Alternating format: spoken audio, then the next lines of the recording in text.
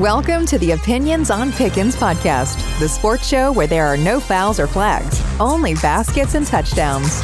Here's your host, Alyssa Butterson. What's going on, everyone? It's your host, Alyssa Butterson. Welcome to Opinions on Pickens.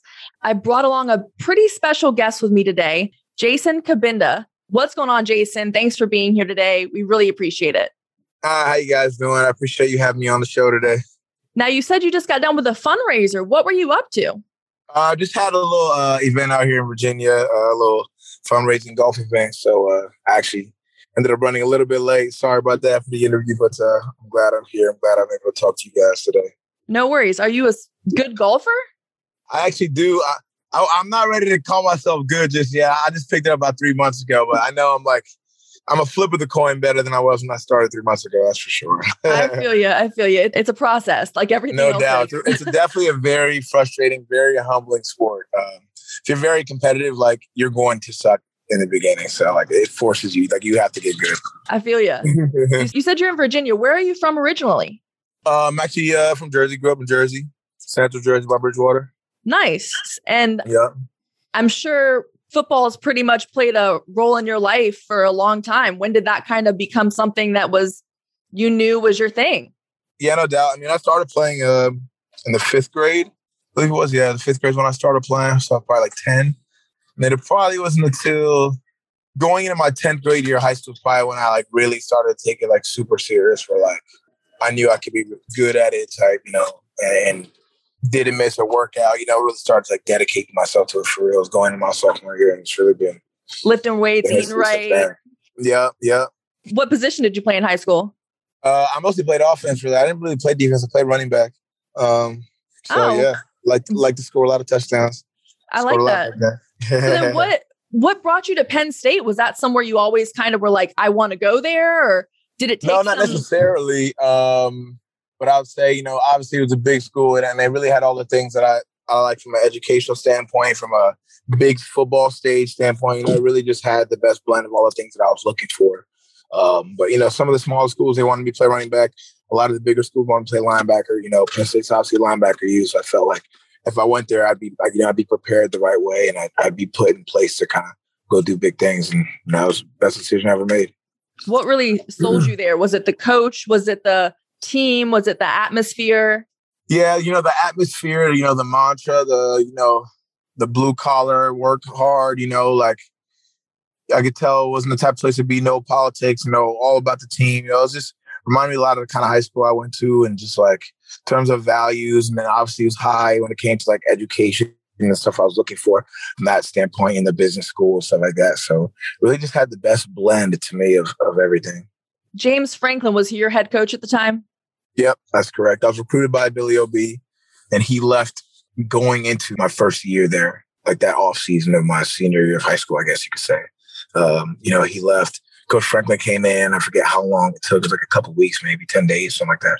Coach Franklin took the job, and rest was history. He had us all on campus. We came in as recruits. We liked it. He took a lot of guys from Vanderbilt, guys like Trace McSorley and them. And, he really solidified us, and we went there and really changed everything. Talk to us a little bit about his coaching style. Coach Franklin's definitely, he's a player's coach, no doubt. He's the type of coach where, he really cares about you off the field. He's going to, try to make sure that you become the best man you can be, not just the best football player. I think that's what I respected the most about Coach Franklin. But he's demanding. He's very demanding, expects your absolute best, and he brings it out of you. And you could tell just by his energy that that's the kind of dude he is. That's what he brings to the table every single day. So, love that. 9th in all-time tackles. Now, you have to have some real memorable games at Penn State. What really sticks out?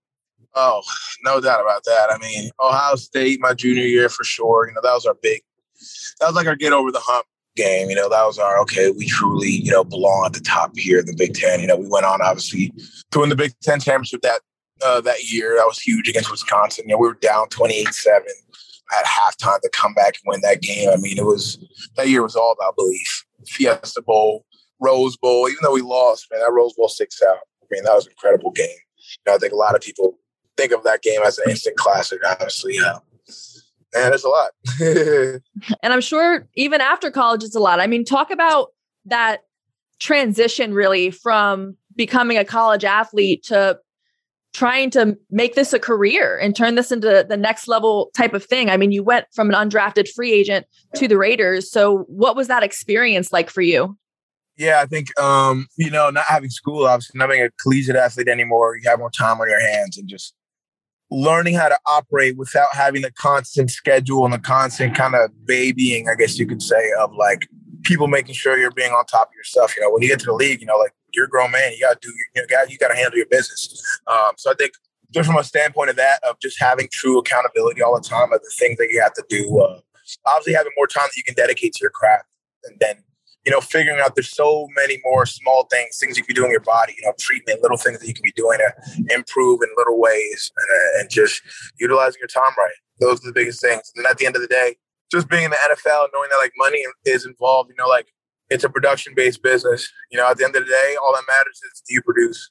There's no scholarships. There's no promise you're on the team. No, none of that. It's as cutthroat as can be. If you're not helping the team, you ain't going to be there. So really just learning how to like understand that and understand the business aspect of the game now.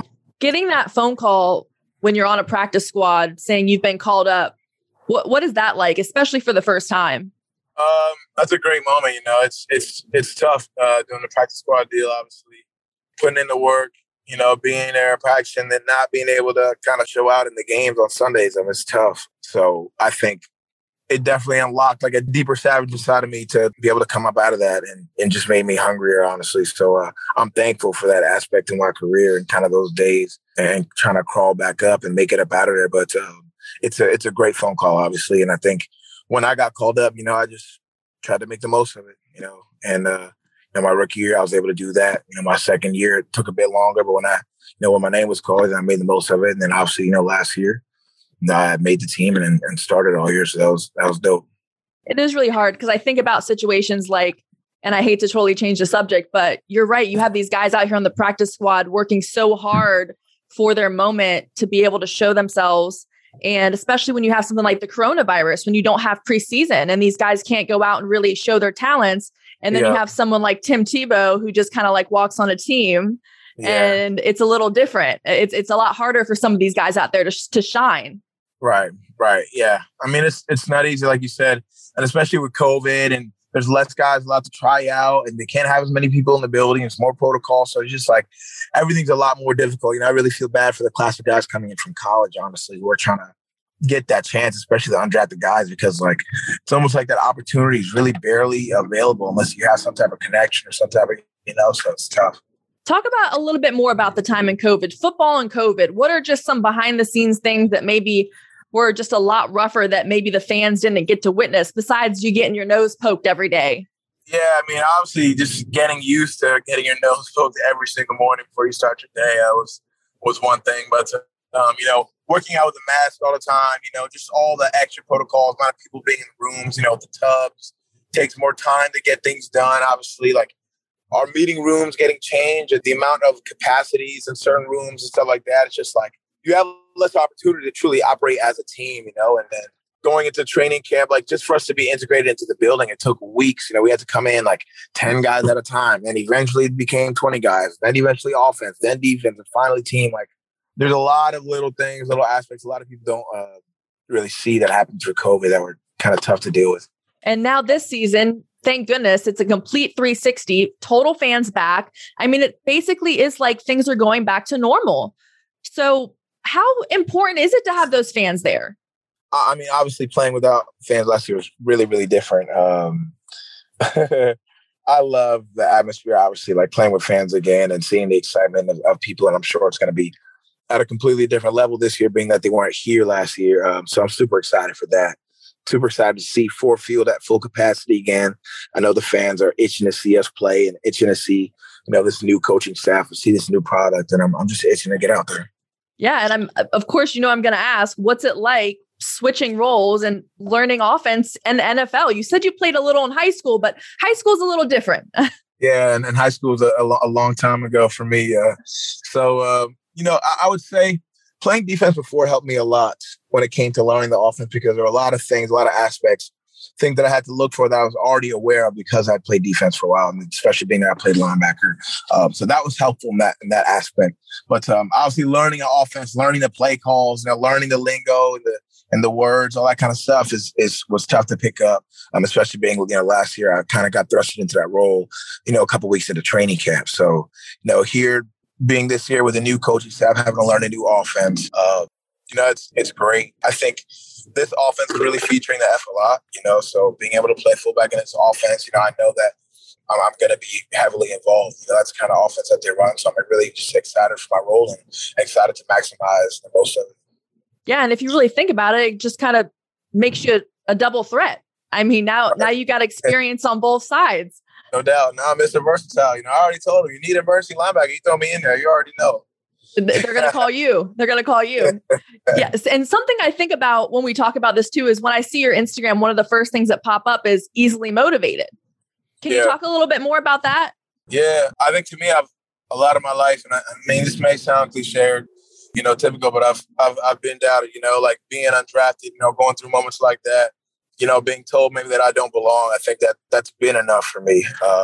So I'm always in a place where I've always played with a chip on my shoulder. I've always had that kind of mentality of wanted to prove myself, prove my people right. So, yeah. And some of the greatest stories come from undrafted free agents. Let's just to name a few. We have a ton that have been on the show, but I mean, even the Detroit Lions, that's who you're with, correct, right now?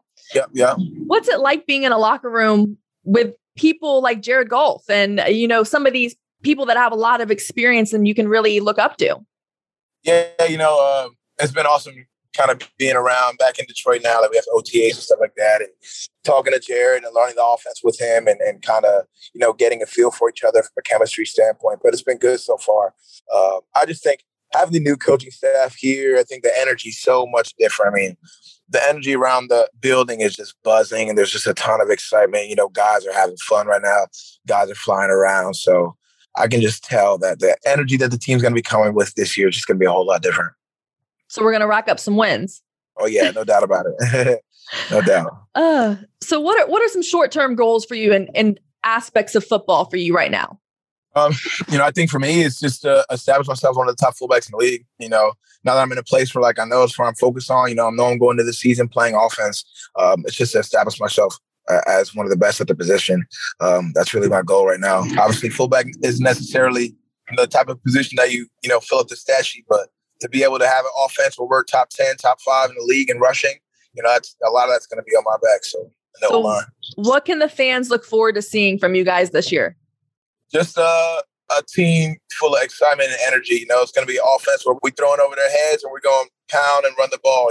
There's no doubt about that. It's going to be an offense that's multi-dimensional and a defense that's ready to stop the run and ready to be locked down in the back end. So I'm sure they're ready to see that. I also wanted to ask about your Instagram. I saw your pictures with AB, Boomin. Talk to us about how you know him. Obviously we were able to play together, over in Oakland for a short stint, but just from that short time that we were together, we really clicked back then. I ended up going to train now in Fort Lauderdale. He stays out there, so I went and trained with him for a few months and learned a lot from him. So obviously, a really hardworking guy, as a lot of people know his story. So definitely learned a lot from him. Down in the 954, that's where I'm from. Were you COVID there, or were you staying there for a period? Yeah, I was COVID. I was training out in Charlotte, and then when COVID kind of hit for the first time in March of last year, I think it was, March of last year, my gym got shut down.